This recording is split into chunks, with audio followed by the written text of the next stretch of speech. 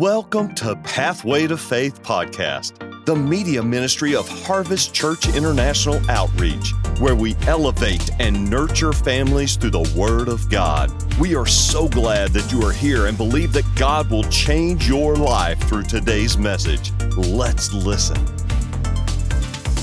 So let's go to Jonah 3, and we'll get started. Then the word of the Lord came to Jonah the second time. Go to the city of Nineveh and proclaim to it the message I give you. The opportunity will always come again. There is always a chance to do it again. God will always give you an opportunity to do it again. It was said by a woman of God, something I was looking at on television, you will always have the opportunity to do your first work again.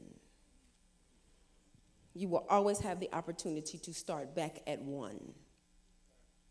Jonah obeyed the word of the Lord and went to Nineveh. Now, Nineveh was a very large city. It took 3 days for him to go around.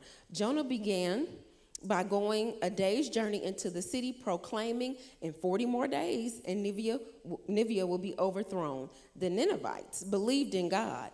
A fast was proclaimed, and all of them, from the greatest to the least, put on sackcloth.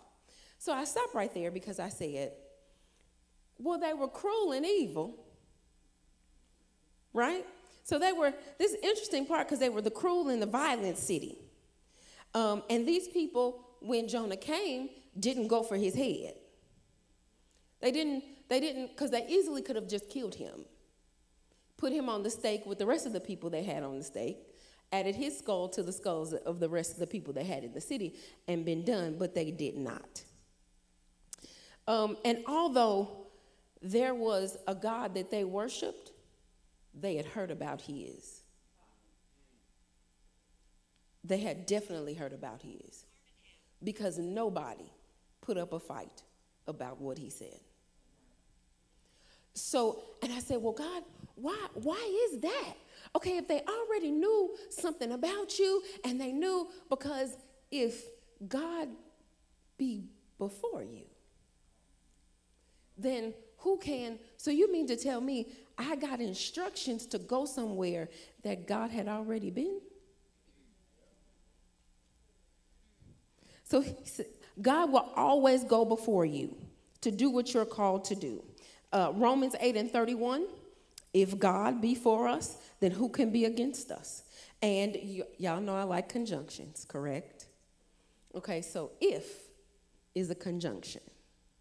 IF is a conjunction, and it means condition and stipulation. So the condition of your position with the king. Oh, man, that's good. I said I was going to stay right here. I'm going to stay right here. Okay, I'm going to stay right here. Okay, so it's if is condition and stipulation. So your position to the king presents your condition of him going before you. The stipulation of you being a child of the king and in contract with all of heaven means that he goes before you. So if God is for you, then who can be against you? And before is two parts. I like words. If you haven't discovered just yet, I like words, because I do believe if you know what you're saying, revelation comes at the point of your understanding. And so if you can understand what you're reading, then you have a revelation of what you have. So before comes in two parts. So before, before, that means to be in front of you. But God is also for you, foryu. So not only does he go before you, but he is for you. Like we say, I don't know, maybe y'all know this slang, but he's for the streets, sis. Send him back. He for the streets. Right? Same thing. God is for you, sis. So it's okay for you to go back, because he's for you. So he goes before, and then he is also for you. Deuteronomy 31:8, this was I liked this one, and this is one of the ones that I have to remind myself of, because sometimes when you're in stuff, it doesn't feel like God is with you. And because it doesn't feel like it, sometimes you have a tendency to kind of waver in what you really know. But because you can't necessarily see him, or what you see is not what you thought should have been. So it is, the Lord himself goes before you and will be with you. He will never leave you nor forsake you. Do not be afraid and do not be discouraged. Jonah 3:6, when Jonah's warning reached the king of Nineveh, he rose from his throne, took off his royal robes, covered himself with sackcloth, and sat down in the dust. This is the proclamation he issued to Nineveh. By decree of the king and his nobles, do not let people or animals, herds or flocks taste anything. Do not let them eat or drink, but let people and animals be covered with sackcloth. Let everyone call urgently on God, and let's give up their evil ways and their violence. Who knows? God may yet relent and with compassion turn from his fierce anger so that we will not perish. When God saw what they did and how they turned from their evil ways, he relented and did not bring on them the destruction he had threatened. So, because Jonah did what he said he was going to do, the people heard the word of the Lord, and God stayed his hand. Now, he said in 40 days, I'm going to destroy you. But they were quick in their hearts and in their action. Because, sometimes you can say you really want what God wants, but you don't act like it. Y'all know that? Okay, it's just me. And if it's that, that's okay. Because it's just me. I'll tell the truth for myself. I really do want what God wants. I just don't want to do the work to do it. Right? I really want you to just move and do this and relinquish me from the responsibility. Right? Because you're God Almighty. You don't really need me in this.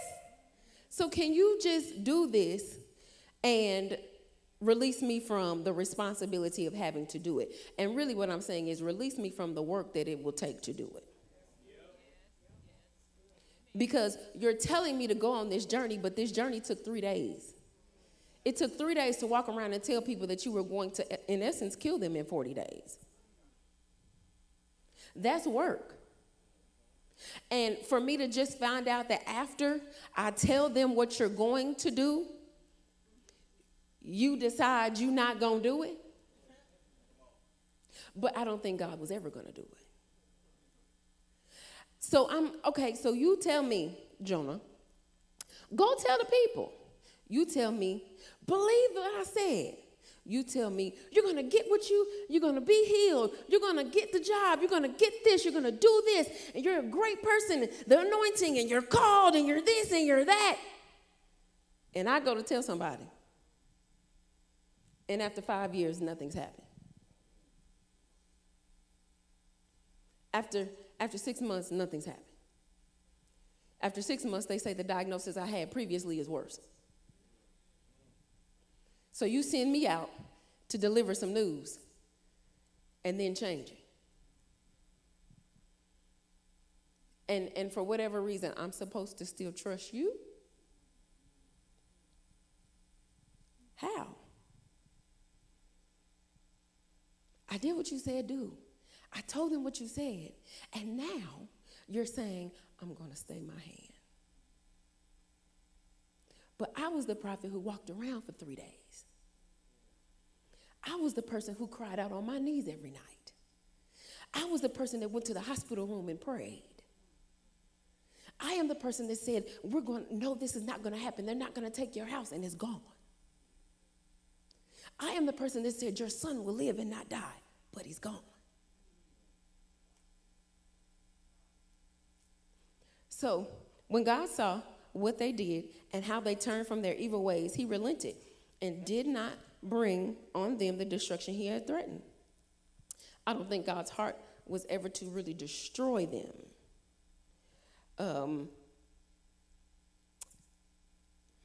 no matter what state you find yourself in, God's not ever wanting to destroy you.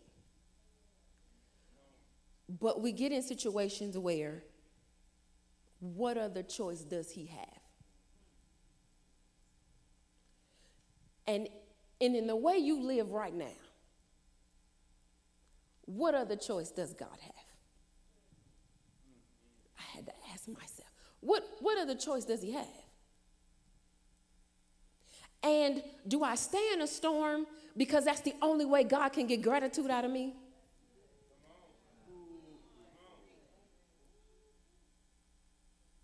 Do I always stay in something because that is the only way God can get gratitude? He will always stay his hand for a heart that desires to do what he says. Jonah 4. Let's go to chapter 4, shall we? This change of plans made Jonah very angry because we never consider ourselves the villain. So he got mad. And I can't say I don't understand it, because I might have been a little irritated as well. But he got very angry. And he got very angry because God didn't destroy people.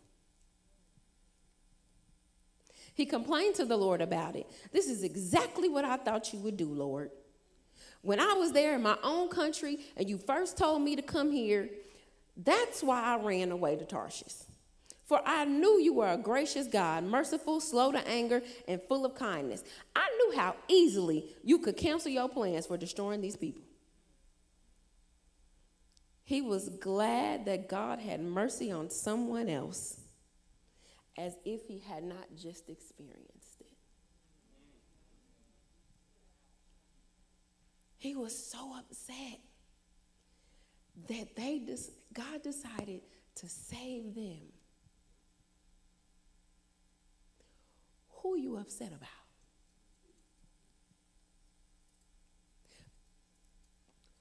Who do you wish God would give a consequence to that you cried to get out of?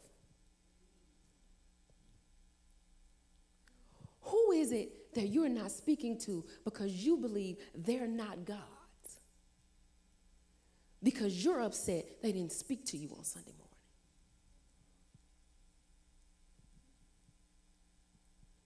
It's quiet in here. It's quiet. Okay. Jonah was not the one. So he was mad that God had mercy on someone else, as if he hadn't experienced it just days before. Jonah was the one who chose violence. The cruel and violent people bowed their knee and went on a fast. And then Jonah became the very people he told them God would destroy. He became the villain. Now there is a whale, Jonah, Ninevites, and a boat in this scenario. Which one are you? Are we really mad? Are we really mad that God was going to deliver somebody? He was really upset that God decided punishment was not what they needed. But he didn't punish him. So the same way we choose violence on members who've offended us, on family members who've offended us, and we hope for their spiritual and natural destruction in silence. We ask God to get them instead of to change me. We ask God to pay them, make them pay, instead of who was I in this situation? Who was I in this? So in the middle of last year, right before the encounter, I really went on this, I want a heart that forgives, right? I really did. And I wasn't being funny. I really was like, I want a heart that forgives, that lives and lets live. I really want a heart to do that. And it seemed like God sent me on an apology tour. Like, for real talk. It was like everybody. I was like, oh, if I was short with somebody, I'm sorry. Oh, years have passed. People have been mad at me for centuries, and I didn't really care. But I am sorry, whatever I did. Some people I was apologizing to, the Holy Spirit would say, apologize, and I didn't even know what I was apologizing for. Just being honest. I didn't even know what I had done to offend you, but I apologize. I'm sorry. And so one night I was at home and I was like, man, I'm sick of apologizing. Have y'all been there? I'm sick of saying I'm sorry. I don't even know what I'm saying sorry for. You know, one situation in particular, I'm saying sorry. It's not received. It's like they twist it and turn it. When you do something heartfelt and then they twist it and turn it, and then you just all discombobulated. And so I was all messed up. And basically because in that scenario, they meant something a lot to me. And so I'm at home and I'm in my room and I'm crying and this and this and this. And so I'm like, God, this is not fair and this is not, I don't understand it. And he was like, very clear. I never said forgiveness would be painless. And I said, huh? I never said forgiveness would be painless. He said the cross was painful, and that was forgiveness. And so I said, but how do I recover? And he was like, you're bracing yourself. He said, you're bracing yourself for the wrong thing. He said, you're just worried about you being uncomfortable. He said, what about the person that you made whole by saying I'm sorry? Because he made me whole at the cross. And that is the epitome of painful.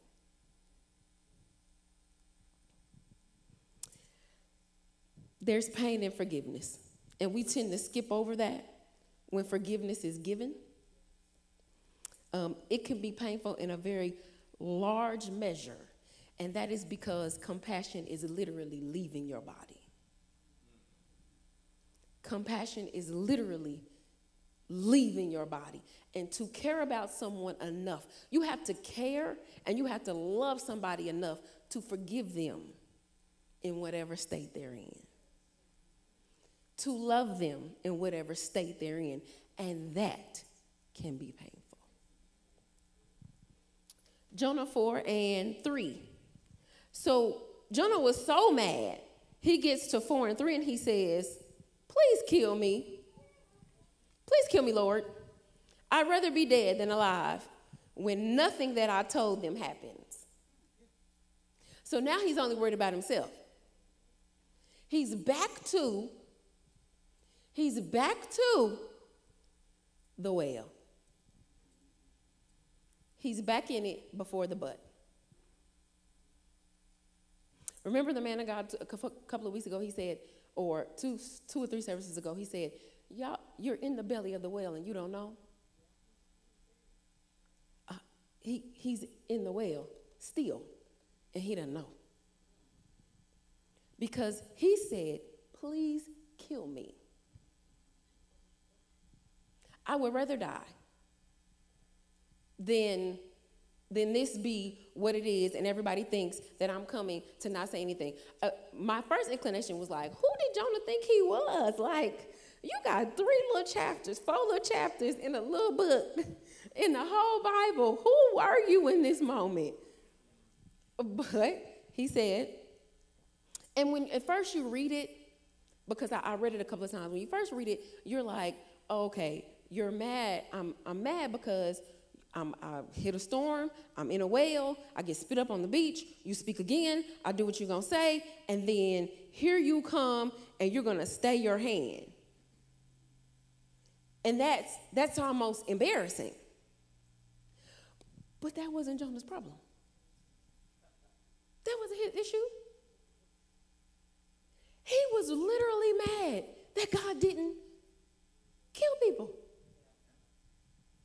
That's what his anger was from. So Jonah 4:4, then the Lord said, is it right to be angry about this? Now that's the realest I've ever heard God really talk or speak in the Bible. But he said, is it really? Is it really right for you to be angry that I extended to you? That I extended to them what I extend to you? Is it really right for you to be upset that they're blessed? Is it really right for you to be upset that they have something that you think you want? Which is my attention.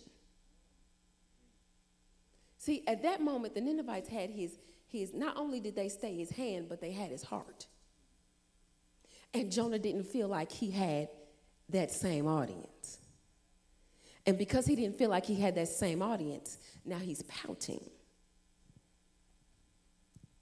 You know, like when we think it should be our turn, and you mad because it should be your turn, or you think it should be your turn to be up here, and so you critique everything that's happening up here. You think it's your turn. It should be your turn. It should have been your turn. Why she get to, why they get to services at a time, why it's always them, why it's not us, why we can't. Listen, let me help everybody. Let me sweep all of this. We don't know either why God qualified us, and we don't be looking for a microphone. We don't want to be up here. We are being obedient, literally like you. We are literally being obedient. We know better than you all the reasons why we are not qualified.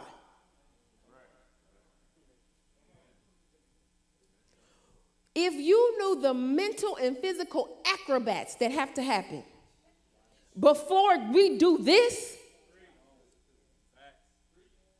the level of sick, literally to your stomach, the sweaty palms, the pacing back and forth, can't talk, can't think, trying to figure out, God, why do you keep doing this to me? I was okay. Listen, I grew up around here. I was in the sound booth. I was always in the back. I'm okay with being in the back. I'm okay with being away from everybody. I'm okay with just doing what needs to be done and then rolling out. I'm okay with it. And I didn't do this because I believed in it. I believed in the God, in the man who said I should do it, and that was Bishop. I believed in his belief. I didn't believe in my ability ever at all. And I have never told him no. So when he said, I'm adding you to a minister's house, I literally fell out. I literally hit the floor in my house. My mom cried for a little bit, and she said, she was the first one to say, oh, you were born for this. I still didn't believe it. And it took me about 7 years to be convinced. Because this ain't what you want on no day. Called to it? Yes. Being obedient? Yes. Is it hard? Yes. Do I cry? Yes. Do I ask for a reprieve? Yes. Do I ask, can you call me to something else? Yes. I've watched it be walked out. I've watched Bishop be misunderstood. I've watched him give and people turn around and throw it back in his face. I've watched him love and people not love him. Up close. I've watched him give and then they leave and get on Facebook and talk about him. I've watched it.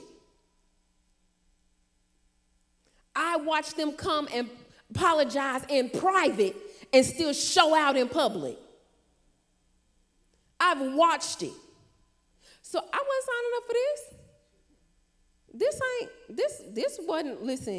This wasn't on my list of things to do. But now that I'm here, and I know you could do it better, but you got to talk to God about your assignment. I'm just trying to get through mine. You understand? So I know you can do it better. I know you can exegese a text, as the man of God would say. I know you know, apologetics. I know you know it. Hey, talk to God. Because I'll be excited when somebody else get a text message. We all, listen, let all the people, right? Yes, see the hands? We be excited. That was my sidebar. I'm back now. Okay. All right. Jonah 4:4. Then the Lord said, is it right to be angry about this? So Jonah went out and sat and was sulking on the east side of the city, and he made a leafy shelter to shade him as he waited there to see if anything would happen to the city. So now he's on countdown watch. He's sitting at the gates of the city to see if God gonna burn it down. That's serious. Like, we've crossed into having a real problem. You know what I mean? But it's no different than when we show up to see who's up and just to see if they're going to mess up. And then call each other and talk about it after service. I mean, it's no different than when we see somebody, we see her skirts messed up or something's going on or something's happening, and we call everybody and tell them, but we didn't tell her so she could fix it. We literally are sitting on the sidelines waiting on the failure. And then come in here and lift our hands and say, God bless us. God increase me. To be a blessing to who? Like, really, for real, think about it. God increase me. Enlarge my territory. I'll have 1,000 times more to do what? What is the purpose of the more? The word was for me first, so it smacked me in the head first. Okay, it got me first. So, and when the leaves of the shelter withered in the heat, the Lord arranged for a vine to grow up quickly and spread broad leaves over Jonah's head to shade him. Even in the foolishness, God said, let me just go ahead and grow this tree real good so he can have some shade. But do you realize the extent of how much God has to love you? That he knows you're in some foolishness and he still covers you. He knows you putting yourself in a position that could harm you, and he still will grow a tree, will grow some leaves on a branch to shade you. So to shade him, this made him comfortable and very grateful. And again, I say, are you only grateful when God is doing something that you want him to do? Are you only grateful when you get something that you ask God for, and you think that the only time that you give thanks? And again, I say, do you have to stay in the midst of a storm so God can keep you grateful? If everything was good, would he see you? If everything was good, would he hear from you? If there was no thorn in your side, there was no storm you were in, if there was no whale for you to get out of, would he see you?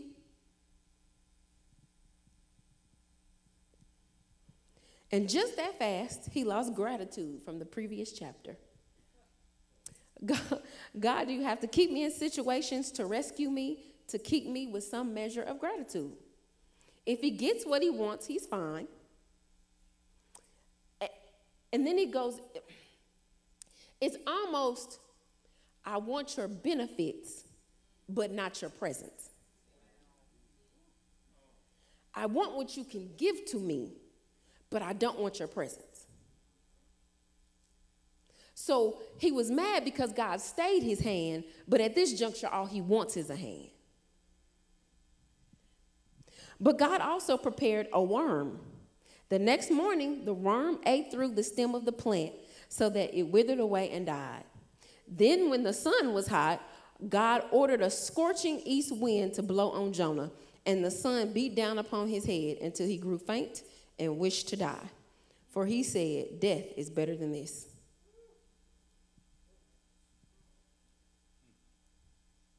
Like, Jonah was for real had an issue. He seriously, this for real a problem here.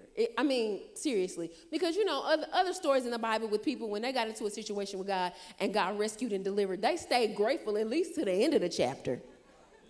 Right? You only have 4 chapters, sir.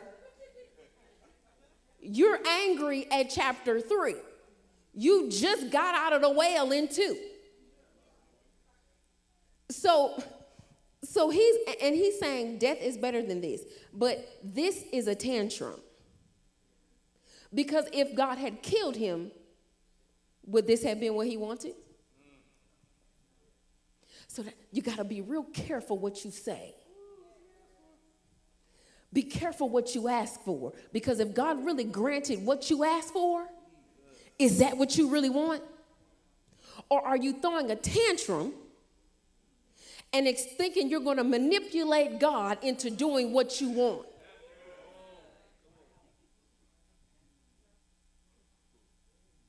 Like when you tell your children, this is what you have to eat. If you're not eating this, you're not eating. Okay, well, I'm not eating. Okay. So what if God said, well, then you're not eating for the rest of the year?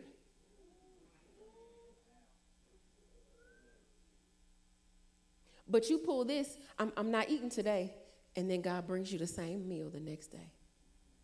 Are you hungry yet? Can I sit with you yet? Can I feed you now? Are you hungry enough? Are you desperate enough? Is this good enough for you today? Am I good enough for you today? Have I given you enough today? Have I saved you enough today? Have I rescued you enough? Or if God said, well, I'll just remove my hand. Even with where you are right now and all the stuff you think you haven't done, don't have, need to have, should have had, could have had, if God removed his hand today,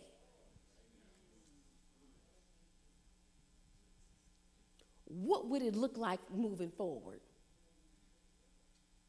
The only reason there's peace in your house is because you can call on Jesus.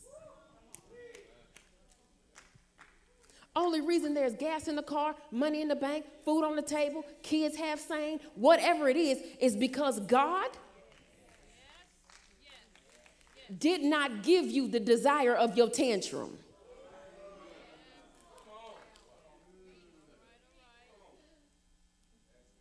And I've had them. I'm like, God, I've been silly enough to say, listen to this. Listen how silly I've been able to say, okay?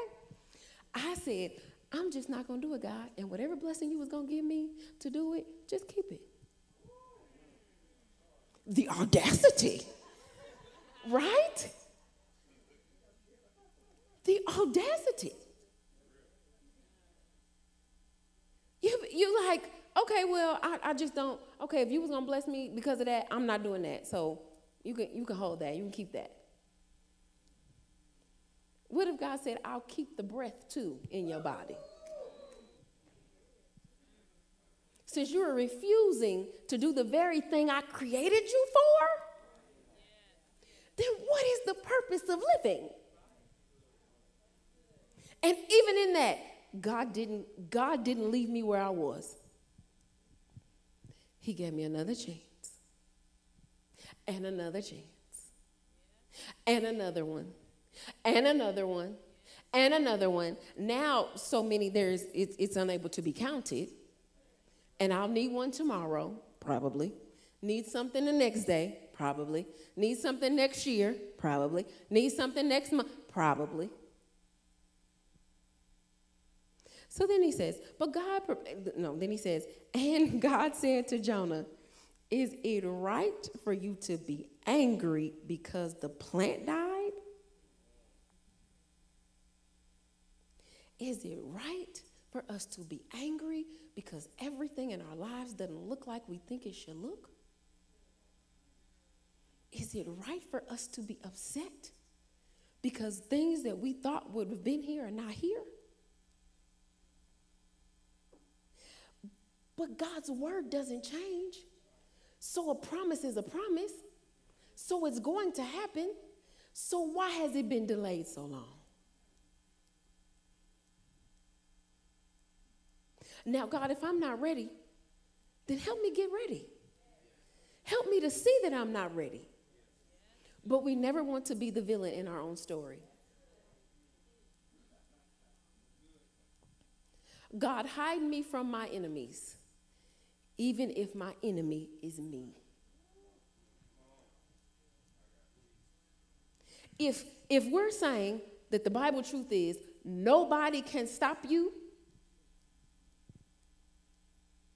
if nobody can stop you, nobody outside of you can stop you, then what's the delay? What's the holdup? What instruction did I miss? And have I really been sitting in a well this long? And I didn't know? What did I say I wasn't going to do? What have I ignored because it seemed too hard? What did not? Now, we already know God prepared the way because the people in Nineveh just conceded to what he said. So what didn't I do? Or what was the motive for which I went? Then the Lord said, you feel sorry for yourself when your shelter is destroyed. Though you did not work to put it in there. And it is at best short-lived. Then the Lord said, you feel sorry for yourself when your shelter is destroyed, though you did no work to put it there. And it is at best short-lived. So God's saying, you're upset that I created something for you to find safety. You put no work into doing it, and now upset that it's gone. That is audacity personified. But I had to ask God, how much of that is me? How many things have you fixed without me obeying? How many things have you rescued me from and I didn't do all the instructions? And I celebrated because I did step 1 through 2, but you have given me 5. I wanted a hand clap for doing 1 through 2, but I was supposed to do 1 through 5. I needed a pat on the back for doing 1 through 2, but I had 3 more steps left to go. And I want what would have happened at 5 at 2. I want you to show up at step number 2 and do what you were going to do at 5. And if I just so happen to get to 5, then I want you to do something extra.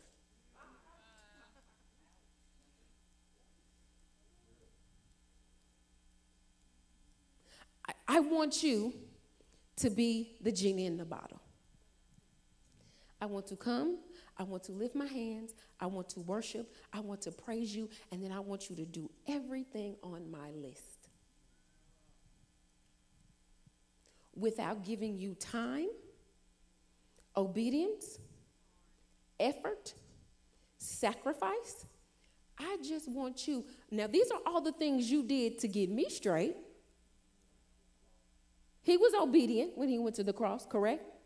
He made a sacrifice when he went to the cross, correct? He gave of himself when he went to the cross, correct? He's not asking me to do anything he hasn't done already. This is what he did already. But here I am. I think there's safety in the well because there's no responsibility in the well. There's nothing that you have to do in the well. But hold on. There's nothing that you have to do. There's nothing that requires you, because he went from the boat to the well to the beach. The well had to spit him up. The well had to swallow him down. Even in that, the well had the responsibility. So then once he spit him up, he's on the beach. He could have spit him up in the water. He spit him up on dry land. So God took you out of this situation, put you in a far better one, and then you get to verse 4 and you're still angry. And verse 11, 4 and 11. And why shouldn't I feel sorry for the great city like Nineveh with its 120,000 people in utter spiritual darkness and all its cattle? Jonah was still in the well and didn't know it. He had physically gotten out, but mentally, he was still there. Mentally, he remained in a place that his body had been removed from. He stayed in a place that without purpose was beneath him. And he didn't have to be there. But he remained there because he was upset. Because he did something God told him to do, but God didn't do what he thought he should have done. What are the things that we think God should have done in our lives? You should have delivered me. You should have got me. You should have stopped me. And so the man of God said a few weeks before Jonathan that God doesn't stop you from doing anything, right? But he empowers you. So I had to take a real look and say, and you've heard it, and you know how you hear it, and you hear it, that where you are right now is because of every decision you made. But now I really had to count the cost. Because sometimes decisions in your latter day, because the man of God talked about time and timing, time is different than timing. Timing is a rhythm and a cadence. Time counts. You either feel like you have lots of time left, like you're running out of time, or you're waiting on something to be your time, right? So I'm looking at when I thought I had all this time, what decisions got me to the place of now I'm running out of time, because that's where I thought I would be here by now. That's where that come from. I thought I would be in this place by now. I thought I'd have this by now. And then you get to the latter part of that, and you have more years behind you than you do in front of you, and you feel like you're out of time. And I just said, I don't want to get to the more years behind me than in front of me and still having a well experience. Still sitting in the belly of the whale, complaining about things that I shoulda, woulda, coulda. God, you said you were going to do, versus getting on the beach, getting my assignment, staying in gratitude, remaining grateful that it may not be, the rescue might not have been what you wanted it to be, but nonetheless you were rescued. We have to, and I know people say, in the world they say find the silver lining, but for real, you have to find the God lining. Find the God in it, okay? They gave you a diagnosis, but you're not dead. God, that means God is still in the business of healing. That means God can still do. And if God be before me, my contractual stipulation that if you go before me, then who can be against me? If you stand in front of me, now mind you, I still got my grace and mercy queue. I still got that crew. I still got grace. I still got mercy. I still got goodness. Still got shield and refuge. I still got all that standing behind me along with the Holy Spirit. And then God before me, the deck has always been stacked towards me in my favor. So what really is the problem? That was my question to God this morning. I said, well, what really is my problem? What really is it that I'm doing? What really is it that I missed? And you know what God said to me? I don't know if this is for you, but this is for me. You have compared every experience you've had to somebody else's highlight reel. Facebook is highlights. Twitter is highlights. Instagram is highlights. They take that picture 559 times, put a filter on it, and then put it on there. So you're comparing your real life to somebody's altered and edited highlight reel. And then you wonder why you can't be grateful for what God has done. And so I had to say, God, I repent. I'm sorry that I've been so busy scrolling my life away that I'm watching everybody else so-called live. So I think, because again, it's a highlight reel.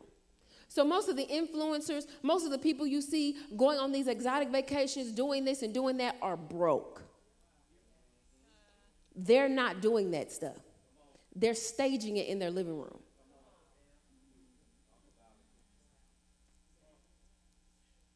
They look happy in the family photo. They're not speaking once the click happens.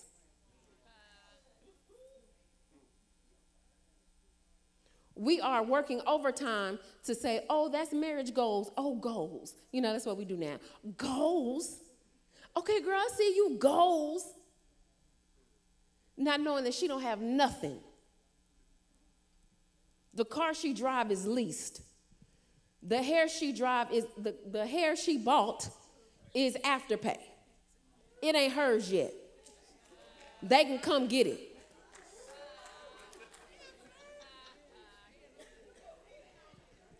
Oh, you can do everything on Afterpay, including hair.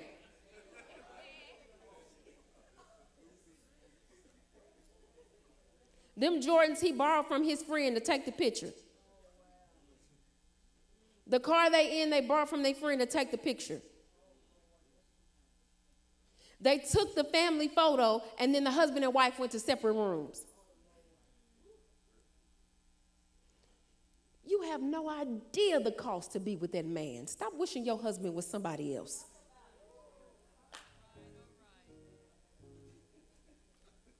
You don't know the cost it is to be with that woman. Stop wishing your wife was somebody else.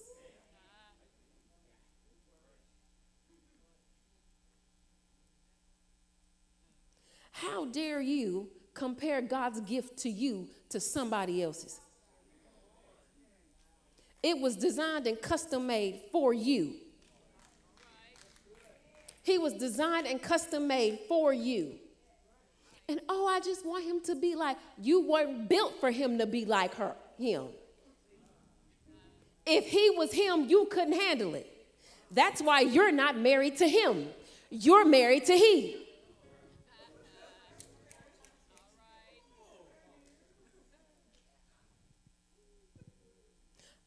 again, I'm not sure where that came from. Okay. I was wrapping up. We were going really good. I don't know where that came from, but, hey, it's for me. It was good. It's for me.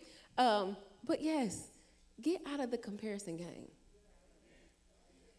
That hinders you so much more than you know. Because you're not comparing real life. This man didn't tell you he don't really like his wife. He don't like her.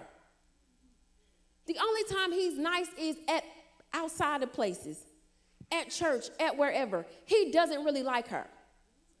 So she's smiling, trying to save face. While you're saying, oh, I wish my husband was like that. You better appreciate the husband you have.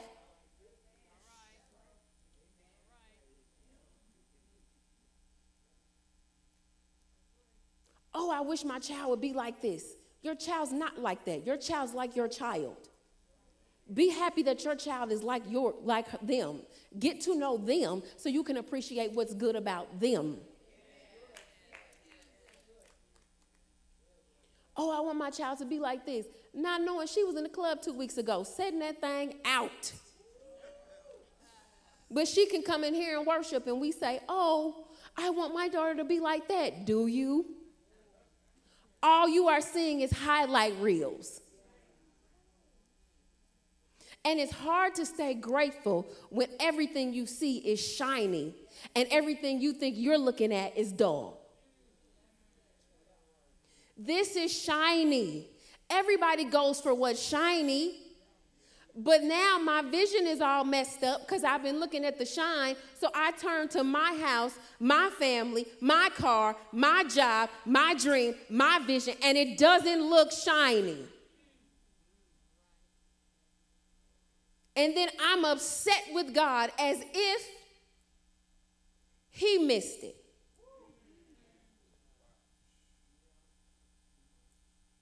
I'm upset like God didn't do something for me. When you have no clue that y'all the happiest people on the block. Your husband want to talk to you. He want to come home to you. Your wife want to see you. She want to come home to you. Your children are happy. They living. They happy. They whole. You the happiest people on the block.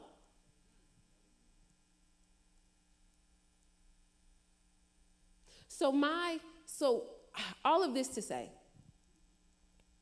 that the well experience doesn't have to be had. That the boat, the whale was a rescue and not punishment. Because a lot of times, and that's probably one of the other biggest things, this was God talking to me. I know may not be you, but this was me, that I feel like everything is punishment. I feel like every time something doesn't go the way I think it should go, God, you're punishing me for something. Like, what did I do now? What did I say now? What did I miss now? And everything God doesn't bestow upon you is not punishment. Sometimes it is the very blessing that you needed. It is the very thing that God said, not that.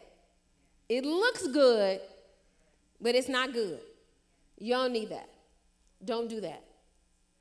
But the only reason I think it's punishment is because I really don't know. I can't know how much God loves me. I haven't dug deep enough. I haven't dug deep enough.